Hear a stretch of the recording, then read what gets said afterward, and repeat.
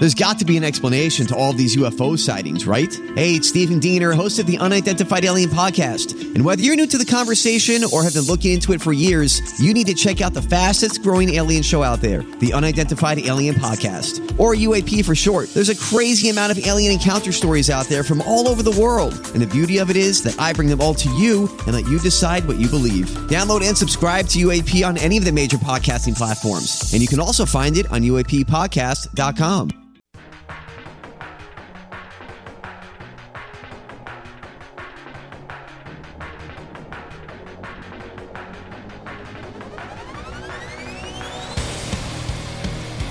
Yes. Welcome in to another edition of the Tim McKernan Show. I am your host, Tim McKernan, alongside the great executive producer, John Seymour.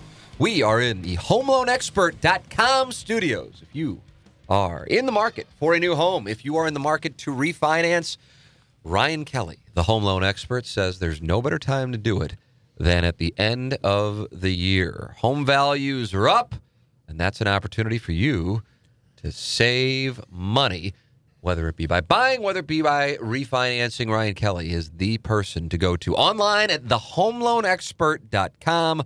My family's done business with him. My co-hosts have done business with him, and we can wholeheartedly recommend him to you. He makes the podcast possible online at thehomeloanexpert.com, the sponsor of the studios here on the Tim McKernan Show. It's another edition of Questions from the Audience on the Inside STL Podcast Network. And once again, the great Plowboy and Iggy join me here in the HomeLoanExpert.com studios. Gentlemen, hello again, everybody. Well, hello again. Afternoon, Timothy. I'm looking forward to this one because the audience really ratcheted their games up with questions last week, and it led to some good answers. And we have a bunch here once again for this edition of Questions from the Audience, which is really getting a lot of downloads. And we'll start with this one. Best Christmas gift you've ever received and best Christmas gift you've ever given. Iggy, you said you wanted this one. Because mine's kind of a feel-good story. People think I'm a prick, but actually I have feelings. I will correct one thing because I like to be honest with the listeners. And we don't see these questions. They're kind of like, when you throw them to us, they're off the top of our head. Straight improv. But you obviously had seen at least the topic, I guess. And I think a couple, it was either the last one or the one before, asked first interview you ever did. And I went back and thought about it after I said it was either Stevie Nicks or it was the figure skating chick. She does the show with Johnny Weir. Yeah, I know who you're talking about, but I can't think of... No, the name's Tara off Lipinski? the top of my head. Tara Lipinski. But I went back and thought about it. I actually used to write an article for the Suburban Journals when I was in my early 20s, and I interviewed Jack Wagner. Back in like 85 for the Suburban Journal, so I have to correct myself. It was Jack Wagner was my first solo interview. So I just like to be honest with the listeners. Favorite Christmas present, and it's actually one of my favorite stories. Christmas is always a big time in the Strode family. You know, Christmas Eve, relatives would come over, aunts, uncles, cousins. Almost made out with a cousin one time. I didn't know she was my cousin. We have so many of them. Wow, I feel like that needs to be tended to right now. That's so No, I was just... hot And on you so just many saying, levels. Plowhawk saying it's just so hot. I don't know what is creepier. that I almost made out with a cousin, or Plowsy likes it. No, I mean, I have so many cousins, and just met her one time, and actually I did make out with her. We were going to go further until we started talking about our families, and I realized she was a second cousin. But anyway, This is an answer again to the Christmas gift question. Hot. that was my favorite present, my cousin. No, but it's the Strode family. It's always a big Christmas. Christmas is a very big holiday for us. And we love to shop. My mom loved to shop, and I would always go with her, and she would shop like 9-10 times before Christmas. And one of the times, it's always the Strode Christmas. My dad, my mom, brothers, sisters, we all go together. And then we stop at the Pasta House. This is in Crestwood Plaza, had stores there. And every time we'd go throughout the entire season, I always stopped by PetSmart. I fell in love with this Basset Hound. And they'd all be walking around, where's Ziggy? Where's Ziggy? Oh, he's just looking at that dog again. And they go in, and I'd be holding this Basset Hound. And finally, like the 6th time shopping, Mom goes, I don't know why you keep looking at it. You're not getting a dog for Christmas. So sure enough, Christmas, everybody'd open their presents, and my mom and dad opened theirs last, and they opened the last one, and okay, that's it. Who's ready for breakfast? And then out of nowhere, my brother walks in. My mom goes, oh, wait, we forgot one present. Eddie's bringing it from downstairs. He walked up with a little dog basket, and in that basket was the Basset Hound. Wow. They bought me the Basset Hound. I had no idea. I mean, I had tears coming out of my eyes because they went and got the Basset Hound for me. So that's my favorite Christmas ever because I had no clue I was getting it. They kept saying, you're not getting the dog, so quit looking at it. You're just going to hurt yourself. You're going to fall in love with this dog, and you're not getting it. And sure enough, we were all ready to get up and start making breakfast, and here he comes with this dog. Cutest little puppy ever. So that's my favorite Christmas story. Plowhawk, what do you have? Oh, Christmas in Canton, they call it. Christmas in Canton, let me tell you, the smells are not like holidays at all. Meth labs and burning wood. But I have to say, for me, the best Christmas gift I got was my first ever two-wheel bike. It was a Mongoose. I had a Mongoose, too. It Mongoose was- Decade Chrome, baby, with pegs. I forgot it for the life of me. I Chameleon or something like that. I think it was the Mongoose Chameleon. And I got this baby, and I've ridden a two-wheeler that whole year, waiting for my own. Rode my sister's. Unwrapped this baby last, got it. It was silver, beautiful. Wrecked it the first week, but still had like Steve Harvey, still a great night. It was the best Christmas gift because that was something that I wanted the most of. And I think the best gift I got was this Christmas. I can reveal it because my girlfriend knows about it. I bought her a puppy for our little family. And So you're adding, now you'll have 2 dogs? I'll have 2 dogs. Yeah, we get her on Tuesday. We've corresponded with the foster, and I've met the dog a few times, so she knows she's getting it for Christmas. And to see the face light up when, she goes and sees the puppy is fantastic. So I think that probably the most sentimental and the best gift I've given. So maybe not as great of an answer as Iggy, but those are pretty much what I can remember. Well, there's no bad answer. If it's your favorite present, that's all that matters. The Mongoose Might just happen lasted to be a a couple dog, years. and yours was a bike. The best I've given is this year, but since the person has not received it yet, I can't say. Good call. And the best gift I've ever received was, I suppose it was 2 days after Christmas last year, but it was when I came home from, I don't know where, I suppose, work. Anna Marie had a little bag sitting there, and I'm like, what is this? And she goes, oh, I forgot to give you this on Christmas. And I'm like, oh, sweet. And then I open it up, and she told me she was pregnant. So That's a big one. that's as good as it can get. So that was as cool as it can get. Had that not happened, it would have been a Nintendo in 1986, like the original Nintendo. Pre-Plowboy You Being Alive Nintendo, I think. I don't think I had that one. I think the It had Gyromite and Yep. Duck Hunt included. Duck Hunt's a good game. Yeah, and that was the best. And me and my brothers went absolutely batshit when we went down in the basement on Vienna in South City, a very small street in South City. It's only 1 block. That's where we lived originally, before Tam Avenue. And my dad, he loved to do the last gift surprise play. And I think that was the first time we had the last gift surprise play on us, so we weren't suspecting it. And probably were already pouty and bitching that Yeah, we you're hadn't probably gotten already a, throwing. Yeah, I was probably already I was a terrible kid, too. I did the same bitching and thing. moaning that we didn't get a Nintendo, and then we got it. And, oh, my God, absolutely loved it. So, yeah, but, I mean, Anna Marie with, because we didn't think we didn't think we could get pregnant, much less it wasn't even on the idea. I just remember she had not been feeling well, and then we came up to Kirkwood Brewhouse for drinks on Christmas night. It wasn't open, but I was up here with my business partners and our wives just hanging out and having drinks. And then she goes, oh, maybe I got to run into Walgreens on the way home. CVS, I guess is what it was. And I'm like, all right, no problem. Just sat in the car. And then I don't guess, I now know she went in and got a pregnancy test just because she's like, there's no way I could be pregnant because we didn't think we'd get pregnant. And then for that to be the case, oh my God, it was the absolute best. Absolute. I don't know how that can get topped. Question here, and it's a behind-the-scenes question for the Plowhawk. Oh, So boy. Plowhawk, this is Plowhawk specific. what is the process for playing a drop on the Ryan Kelly Morning After? Do you just have a bunch of files open and you click on the one you want to hear? I assume there are hundreds in the system, so it amazes me sometimes when they are so quick yet so fitting to the conversation. There are times when you go on some sick Stedman-like runs. Oh, stop. This is a lemming. Like the other day when Mike Lee or Big Al said something absurd, and immediately the Franco opinion, okay, dropped in. Or sometimes there's a perfectly timed stingray. That's right. They're all great. A well-placed really drop is gold, and honestly, sometimes the non-sequitur drops are too on days when Plowsy is really high. I guess I'm a drop lemming. Thank you.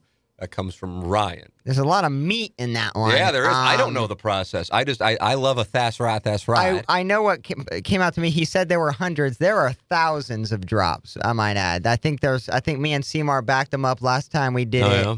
I think they were close to 6,000 to 8,000. It probably closer to 10,000. So oh my God, really? Oh yeah, because we have different drops folders. We have Larry separate, Mike Lee separate, and we have Doug separate, obviously. So I probably have about 250 opened up at a time, but give or take, I'll open up several during the show that are topical. But we have go-tos. I think the listeners are great for, you can hit a drop, and if it doesn't hit, it doesn't hit. And if it does, you kind of can save that for long term. The non sequiturs are my go-tos. So I'm not Stedman. I'm not that genius. He has a meta game to it. He for did. Me, I don't know how he did, because I hadn't said some stuff and he had a drop ready before I went there. And I think he sold his soul like David Blaine. Yeah, he's a magician, and I can't compete with that. But when Mike Lee or Big Al are on the line, you can play whatever, and it's funny because they either stop talking or you just play it louder to play it over them. So for me, there's not really an art form. Yes, when we're on a certain topic, I'll type in some drops like a stingray if we're on the topic. But for me, it's knowing the drops is the key. I've played these things 1,000 times, so it's second What is your nature. favorite drop? Ooh, man. And this may be just a knee-jerk answer here, but the sexy mode drop.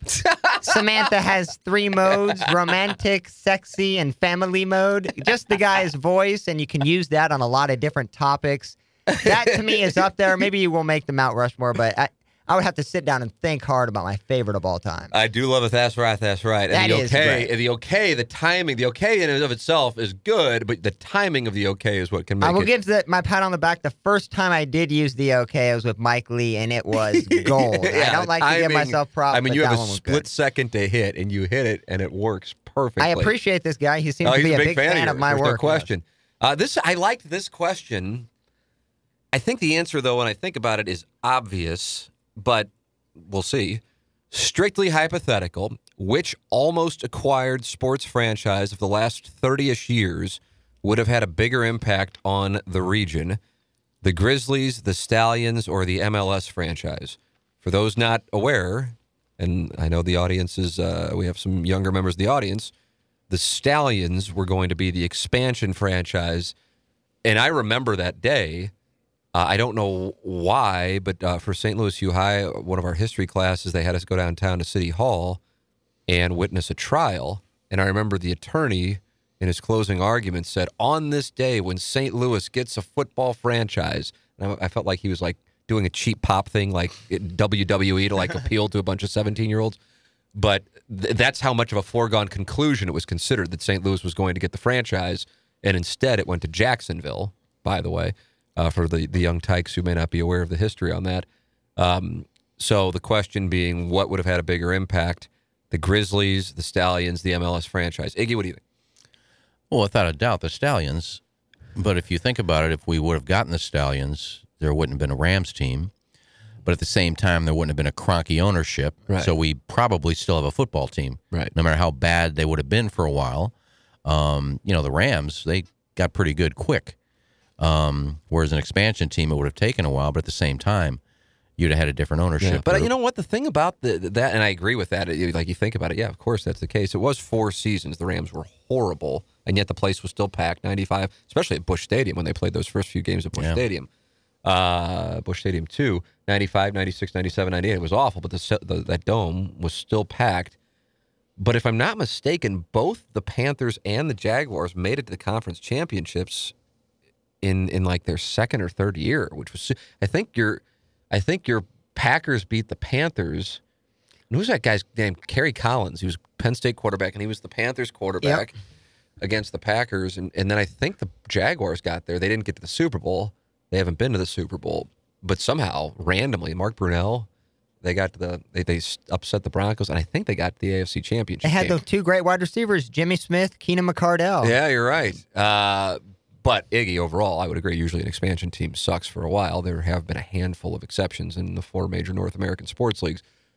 But I would agree the answer is, to me anyway, obvious, and that would be having the NFL team, because then you wouldn't go through what we went through with the Rams. If you take it back a few years before that, and then obviously, therefore, before the Grizzlies and before the MLS thing, which was just this year, it would have been the city and county working with the Bidwells to never have the Cardinals leave and building a stadium. And that one I'm too young for, and I don't know how much you remember about it. Did they want to build something down? Didn't they want to build something somewhere out in the county, though? Do you remember it? And I'm sorry to put you on the spot. No, off the top of my head, I think that was it. Because Gene McNary and Vince Shamel. Yeah. McNary was the county executive. Shamel was the mayor, and that was like the whole thing. And they were fighting back and forth. And I don't know if like Shamel didn't want him to not move and be in the city. But that to me was the big one. Then you already had, I mean, that's the thing about this stuff. There's a lot of self-inflicted wounds on all of this, on all of it. Take your pick, by the way. If you want to go as recent as John Carlos Stanton, if you want to say that he didn't come here because he didn't want to live in St. Louis, because I truly don't believe it was all about winning when it came to St. Louis anyway. I think it might have been the case for San Francisco. Or you want to go back to the St. Louis Hawks, which predates me, but a lot of these are self-inflicted wounds and all of the things in between. Plowhawk, do you share the opinion it would have been the expansion NFL team? I'll be the devil's advocate, because I just think I'm looking at the trend of the NFL now, but I know it would have moved the needle 15, 20 years ago when the Stallions were supposed to be here. But for me, I think the NBA, how they market their product and the young players and the lack of injuries, major injuries to star players, and the arenas are always packed. If you even go look at a Charlotte Hornets game, the arenas are almost always packed. And even in the NFL, you have the best game of the week, and you still see a lot of empty seats. So for me, a needle mover, I like the NBA's progress and how they're marketing it. I love I absolutely love everything about it. So I think the NBA, I think the Grizzlies, long term, looking at it now, might have moved the needle more than an NFL franchise. Yeah, I respectfully hard to say it. I have to disagree, but I share your opinion. I would love to see an NBA franchise here. I would love to see an NBA franchise here, and that was a serious conversation in the early 2000s. That was a real thing. It was a brief real thing, but it was a real thing. And so at that point, St. Louis, which truly was, I mean, to think back that I started my TV career in St. Louis in 2000 when the Blues won the President's Trophy. The Rams were 2 months removed, not even 2 months removed when I started, from winning the Super Bowl. And the Cardinals were beginning a run that really still continues of having competitive seasons year in, year out. And that 2000 Cardinal team was just full of personalities. Edmonds often says that's the funnest time he ever had playing baseball, just with when you think about that roster and who was on it. And I guess I realize most people probably don't remember who was on it, but it was obviously Edmonds, McGuire. Will Clark came along. He was certainly a personality. Eric Davis used to haze my balls off when I was in the clubhouse and 23 years old. But it was entertaining. Ann Keel had just started up. Thomas Howard was a random bench player, but he was entertaining. Dave Veers was an entertaining cat. He was the closer, which is kind of random that he was the closer. Who else was on that team? Matt Morris. Who were the starters on that team? Darryl Kyle, Matt Morris, Ann Keel, of course. Either way, it was just a fun group and an incredible time in St. Louis sports. Yeah, it was. I mean, everybody thinks of the Sporting News cover with Pronger, Edmonds, and Warner, but every one of those teams was championship caliber and also had some great personalities. And so to think now, 15, 17 years later, I guess, it's a two-sport city, and respectfully to the NHL, even though I know this will immediately lead to some form of emails, I would think people would agree that if you were to rank the popularity of sports in North America, I think everyone would acknowledge, that the least popular is the NHL, but I also recognize there are some Blues fans who have what some Missouri fans have, which is some really hypersensitivity to anything that is not constantly lambasting praise upon the NHL or the Blues. So this is not a criticism of the NHL, but the point being is the two sports we have are not the two most popular sports in North America. As far as statistics go, people may love, I certainly love baseball way more than the average 41-year-old loves baseball. But the point being that we were that close to being a four-sport city, which I actually think probably was economically irresponsible, because it's not like St. Louis was a top 10 market at the time. We were 21, just like we are 21 now. And I don't know if there would have been enough dollars, and then I would have hated to see one of them fail. And then some people who would be listening to this nationally would say, well, didn't the Rams fail? And I don't believe that the Rams failed. I believe that was Dr. Jack Kevorkian assisted suicide, so to speak, although I also put some blame on St. Louis on it as well, to even allow the door to get to a point where it was opened. So from that standpoint, I would have loved, I mean, my God, can you imagine? Shad Khan buys the Rams. You have the Cardinals doing what the Cardinals are doing, the Blues doing what the Blues are doing, and an NBA team here. Oh, and I think that stuff matters. I do think that's, and some people might go, well, of course it matters. But I'm essentially saying that to people who aren't advocates of sports and communities. And I kind of feel like we have that going on right now inside City Hall. And I could be wrong, but I feel like it's like we don't like sports, and so therefore we aren't going to work with sports teams. And then on the other side of it, you have sports fans, many of whom don't live inside of the city limits proper, who just love sports and then don't necessarily care about the policy, and then just feel like anybody who's not on board with this passing any legislation that leads to free money for the sports teams is an obstructionist. And I don't think that's true either.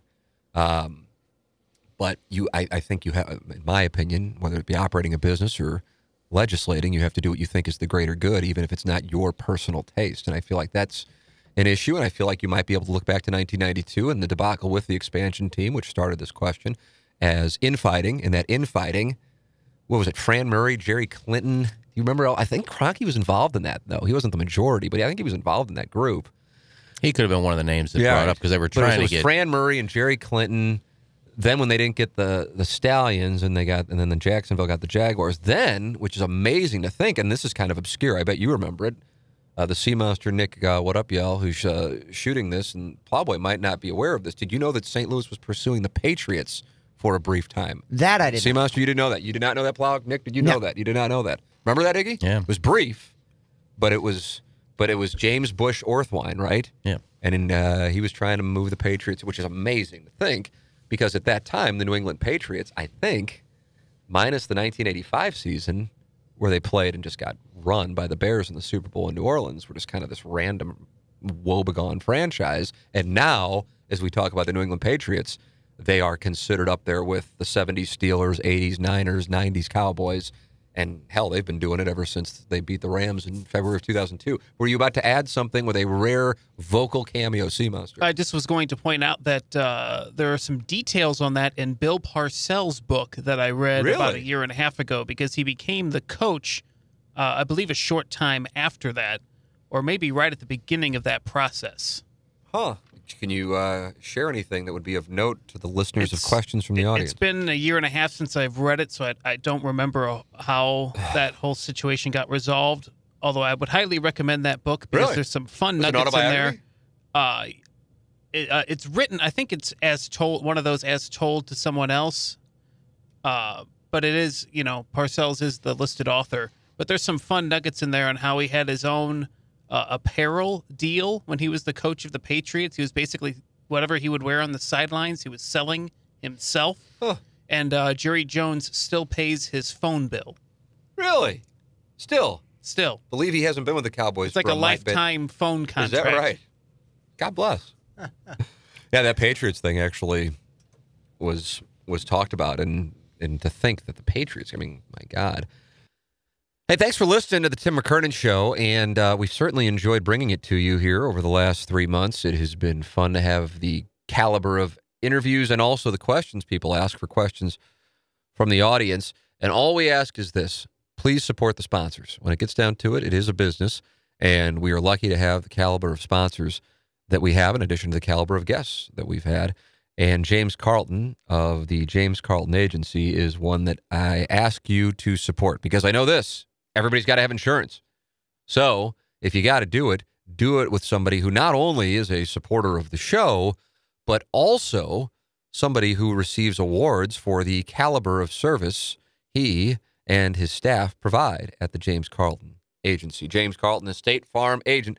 90% of homeowners in Missouri escrow their premium with their mortgage and have no idea what they're paying or what they're covered for. Call James today to protect your biggest asset. In fact, go to his website right now and go check them out at carltoninsurance.net. Call James, 314-961-4800. Call James, and he very well can get you better coverage and start saving you money. In fact, he often can include $100,000 in life insurance without even increasing your payment. The switch is easy. They do all the paperwork for you. Just takes one phone call or apply online at carltoninsurance.net. People do business with James because they like him and they trust him. He is local, and he has established himself as one of the best in the business. James Carlton, State Farm Insurance Agent. Oh, here it is. If you could change the outcome of one sporting event, what would it be and why? How do you see the result playing out? And I have an insta-call answer on this, but I will go to you boys first and see if you have. Plowboy, yours might involve like the 2005 Final Four, the Packers doing something. I don't know. Yeah. Iggy, what do you got? Well, I was going to say, I can't think of the game. There's a game where it was the end of the game, and they scored last play of the game, and all the fans ran on the field and didn't kick the extra point, and I lost a bet by a half a point. So this isn't one that's necessarily famous to anybody but you. But me. I think it's pretty simple. It would be the Game 6 of '85 series. Yeah, I think that's where a lot of the public action will go, and I think when I give you my answer, I think you will change your mind. But maybe I won't present a good enough case. Yeah. First, it's time for this bad moment in Green Bay Packers history. It isn't, because I've had too many great moments, and I've been really spoiled as a Packers fan with Rodgers and Favre, so I'm not going to go that route, because that would really be nitpicking. D. Brown and Darren Williams at the Dome? It is.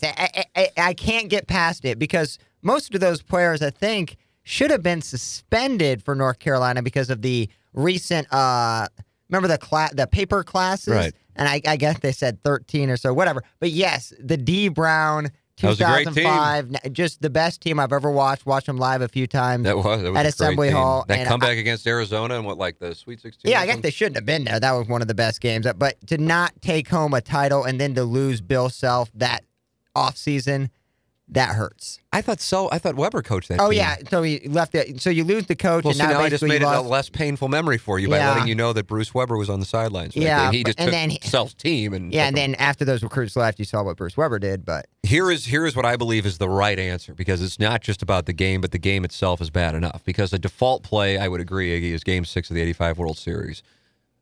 I would say, I think the date was February 3rd, 2002, and it's the Rams losing, the Sea Monsters nodding, losing to the Patriots, because I believe, like, if I were to do the 30 for 30 that I always tweet about, and as Isaac Bruce, sitting right where the Plowhawk is currently sitting here in the HomeLoanExpert.com studio, said to me, and I didn't realize this, somebody's already working on a greatest show on turf 30 for 30. But if I were to be so fortunate as to do a 30 for 30 and do it on, I wouldn't necessarily focus on the greatest show on turf, but I already can picture how I would open it.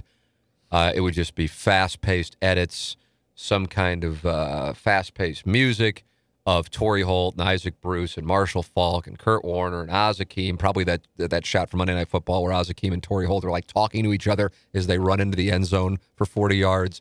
And then how it just ended that night. And what that did, I believe, was begin the process, even though it was 14 years later, of the Rams moving, because it then compounded into all kinds of problems. And if they beat the Patriots that night in Super Bowl 36, I'm not saying they don't move, but I am saying that, let's play it out, that, of course, they have another Super Bowl. Let's start with Mike Martz. One of the best shots, it's a quick shot. I have two favorite shots from football coverage, local football coverage, that I can remember off the top of my head that are kind of random shots. One is Larry Smith, the Missouri coach, crying on the sidelines, and a lot of people have revisionist history on it, thinking that he was crying after Nebraska kicked the ball in that 1997 game. to tie it, and that's not true, because that would be crying because he was sad. He was crying after Corby Jones leapt over two Nebraska defenders and got into the end zone on a play that was just kind of like that Marshawn Lynch beast mode play where he couldn't get tackled and got in, and he was just so proud of his team, which was just like a super cool moment. And then the other one on the opposite end of the extreme, both in horrible losses for area football fans, depending on if you're a Missouri fan. I realize not everybody is Mike Martz as he's walking across the field to shake Belichick's hand, and he gets caught up in the rope and he rips it up.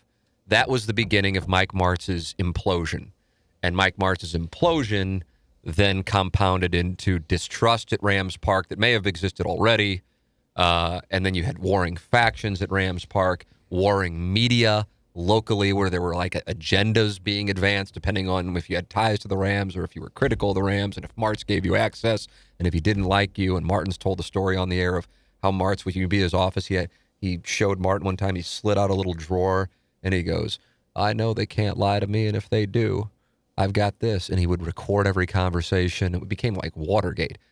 And so that began the implosion of Mike Martz. Once Mike Martz left, to think that you go from what you had, which was this pile of cocaine of NFL football, to Scott Linehan and Steve Spagnuolo and Jeff Fisher, you led to a boring, failing style of football, which then led to an empty building, which of course was compounded by the market feeling like the franchise was going to leave and didn't want to support that situation. But nationally, nobody knew about that. Few people knew about it. And so it would just show empty seats to advance a narrative of, I think, many people going, well, the Rams belong in Los Angeles and St. Louis is crappy and we don't like traveling there. So, yeah, let's get the Rams back to Los Angeles. And I firmly believe, as much as I hate the fact that the Cardinals, and I'm sure I cried because I was 8 years old when it happened, the 85 World Series, they were back in the World Series in 87, and obviously the Cardinals are an absurdly strong franchise. That moment in New Orleans changed the trajectory of the NFL in St. Louis, and therefore, in a sense, St. Louis is just by losing that football game. And that's, again, I could be off the mark on it, and it might have blown up anyway because they were drafting weird players anyway. I think I've made reference to the Trunk candidate pick when you had Marshall Faulk in his prime in the first round is nuts. You had 3 first-round picks in 2001, and really, none of them really took off. I mean, just to refresh memories, Damian Lewis, Adam Archuleta, and Ryan Pickett, they weren't horrible players, but they certainly weren't, players that people would go, oh, those are, borderline Hall of Famers or even, great Pro Bowl players, although Pickett stuck around for a while. So from that standpoint, then you drafted Robert Thomas out of UCLA in 2002, Jimmy Kennedy in 2003, Alex Barron in 2005. I mean, Ty Hill, who's my height, became a corner. I mean, it's just, it was a debacle. Well, I agree that would have been something that you'd want to change because you'd love to see the Rams win a Super Bowl. I think that's trying to connect a lot of dots to say that if Martz would have won that Super Bowl, he wouldn't have imploded, and this wouldn't have happened, and then we would have had a chain of shitty coaches, and at some point, Georgia Frontiere was going to die or sell the team, and Kroenke was going to be the owner. And I think even then, Kroenke knew eventually I'm moving this team to Los Angeles. So when if I have you a operate chance. off that premise, I agree with you. I don't operate off that premise. I operate off that premise that they were dishonest once it became clear that St. Louis had zero interest in working with them. And that's and I know that's an unpopular opinion. That's coming from somebody who, hashtags everything 30 for 30. I do, because St. Louis was in control of the process, even though it was a crap situation because of the crap lease that they signed. Again, self-inflicted wounds.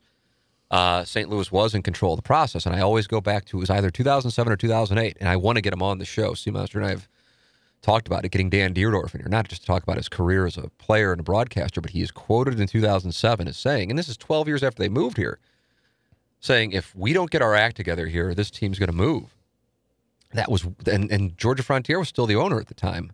So that I'm of the opinion that it wasn't a foregone conclusion that they were going to move. Now, there are plenty of people who share your opinion, and again, share your opinion before Stan Kroenke was even the majority. I agree with you once she passed, and then they were dealing with the estate taxes that her family wasn't going to own it, and he would certainly exercise his right of first refusal. I agree with that. I just think St. Louis was in a position, and I talked with Demoff about this, and I asked him that question point blank, and I say it sometimes on the TMA fan page. I actually do think there's a chance I'll do an interview with him, for this show, which will be something else if it happens. But I did ask him this, one of our many phone conversations. I said, honestly, you guys, this is obviously before they moved because I haven't talked with them since the day they moved. I said, you guys knew you were going to move before any of this stuff. He goes, no. He goes, it's just not true. He goes, I know people think that. He goes, but it's just not true. And I go, well, look at everything that's going on. He goes, yes. He goes, but when Stan bought the team, Stan knew either he was going to get an incredible deal in St. Louis based on the terms of the lease, which is a win, or he knew if he didn't, he would have the option to relocate the franchise, and he would only do that in a spot where it would be another incredible deal for him. So in his mind, it was a win-win. And that win, the first win, was in the form of getting an incredible deal in St. Louis, and didn't get it. Now, again, I'm not sitting here playing Kroenke Demoff defender. I'm just telling you what they said. So if you do operate from the perspective that they were moving no matter what, I get it. My thought process, to elaborate a little bit on it, is they win that Super Bowl. There's greater public equity with the team. Martz doesn't leave because even with the things kind of falling apart in 2005, I first off don't think they fall apart as badly because I think he kind of lost his edge. And then you have more years of exciting football, which means more years of a non-empty dome, and ideally some success too. And instead, he just, one of the stories is he went to Hawaii. They had a planned vacation, and they went there, obviously not right around the corner from anywhere. And after 2 days of being there, he was so wrecked that he had to fly back to St. Louis and just start working on the next season. And if you do remember that 2002 season, they were just terrible. I still don't really know what happened with that. Not that anybody really cares to look back on a 15-year-old bad Rams team, but that was super weird because you had the 99, 2000, 2001 were all great, and then 2003 was great, but in the middle you had this one really just crappy team. And I don't know if that, and the reason I bring that up was Martz off his game so badly, along with some of the players from the Super Bowl hangover, and you do see that happen. Like, look at the Falcons this year. They started out kind of off the mark, and did that carry over. And then the game they lost, which Isaac Bruce, again, sitting right where the Plowhawk said, was his worst memory on a football field. And although he wasn't critical of Martz not going for it when they could have punched it in and won that game, and the team he said would have won another Super Bowl, he cited Jason Sehorn getting his jockstrap emblazoned into the 45-yard line as the worst moment. But, that was a team that was good enough to win as well. And Martz did something that was uncharacteristic. And I just don't know if he ever got his fastball back. They did beat the Seahawks in the playoffs next year, and they got worked by the Falcons. But that was it. That was the last time you ever saw a St. Louis football team in the NFL playoffs. So, like you said, I might be extrapolating way too much from the Super Bowl 36 loss. But that is, and again, that's coming from the 1985 thing. And had I been older, I just didn't even. I was thinking about this the other night, and I don't know how it was. Nick is shooting the video of this, and I know Plowboy, you and the Sea Monster didn't go to school there, but before I got to the University of Missouri, I didn't even think anything of Kansas City. Not like, oh, I'm so good, I don't think of. I just didn't even. I'm like, oh, is it in Kansas or Missouri? I didn't know. I didn't care. So now 1985 is like worse than it was in 1985 because now I'm aware of like this weird thing that some people in Kansas City have with St. Louis. I can't imagine what that would have been like if I would have been in school there at that time and that play happened and there was no instant replay. Because the Cardinals, I do believe, win a World Series if there's instant replay.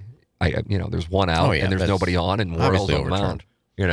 And there's a lot of things that went into that too. I mean, but it got complicated, and that's the thing. That's what I'm saying. Things, the trajectory then changes things, just like my Martz supposition. Yeah. But yes, there was but then you'll have a Hill Jack Royals fan go, well, Orta was out at third base, so it didn't matter. It was a fielder's choice, so the play would have gone. I mean, it's so you get into minutia, but yeah, you had the Jack Clark Dale Porto misfouled ball, you had a pass ball, wild pitch, or something like that, and then obviously they were just distraught.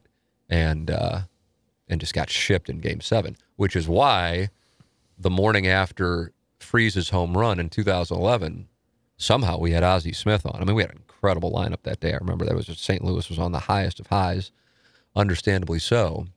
We had Joe Buck on, but we had Ozzie on, and you never have somebody of his position say it. He goes, the Cardinals are going to win tonight. The Rangers are done. There's no way. And I think he was saying that from the perspective of, I was there in a Game 6 that ripped your heart out. You don't come back from it. Yeah. And to the Rangers' credit, they actually took a lead in Game 7. But then, And there's players, and I can't remember which player. There were players from that team that said we had no shot the next night. Ricky Horton's told me that. Yeah, that we had no shot the next night. And he, if anything, he kind of is critical of Whitey, just saying Whitey's like, well, that's it. We lost. And he said maybe he could have rallied, but hell, you remember there's that Ron Washington audio of him trying to give a pep talk to the Rangers before Game 7, and that didn't help either. I think once that happens, it's just so damn tough. And that's why I always think, I remember betting on the Dodgers to win since they had Game 7 at home this year. That didn't work. It's but yeah, that Game 6 thing's brutal. But I think for the city of St. Louis, had the Rams won the Super Bowl against the Patriots, it's a different world, as dumb as it sounds. So there it is. All right, there it is. Questions from the audience. Once again, more magic, great questions. And we always appreciate it as we broadcast from the HomeLoanExpert.com studios. Plowhawk, thank you, sir. I appreciate it, buddy. And Iggy, thank you, sir. And we appreciate everybody for subscribing to the Tim McKernan Show on iTunes, Google Play, or on Stitcher. You can listen on InsideSTL.com along with the Cat Chat. Plenty of interviews with some great guests and questions from the audience segments. If you haven't listened to everything, it's there, and it's evergreen, as they say. In other words, it's not dated. So you can go and listen to Gary Pinkel or Jack Danforth or Isaac Bruce or Chris Kerber, and it holds up, even if the interview is a few weeks old. So it's all there for you on the Tim McKernan Show from the HomeLoanExpert.com studios.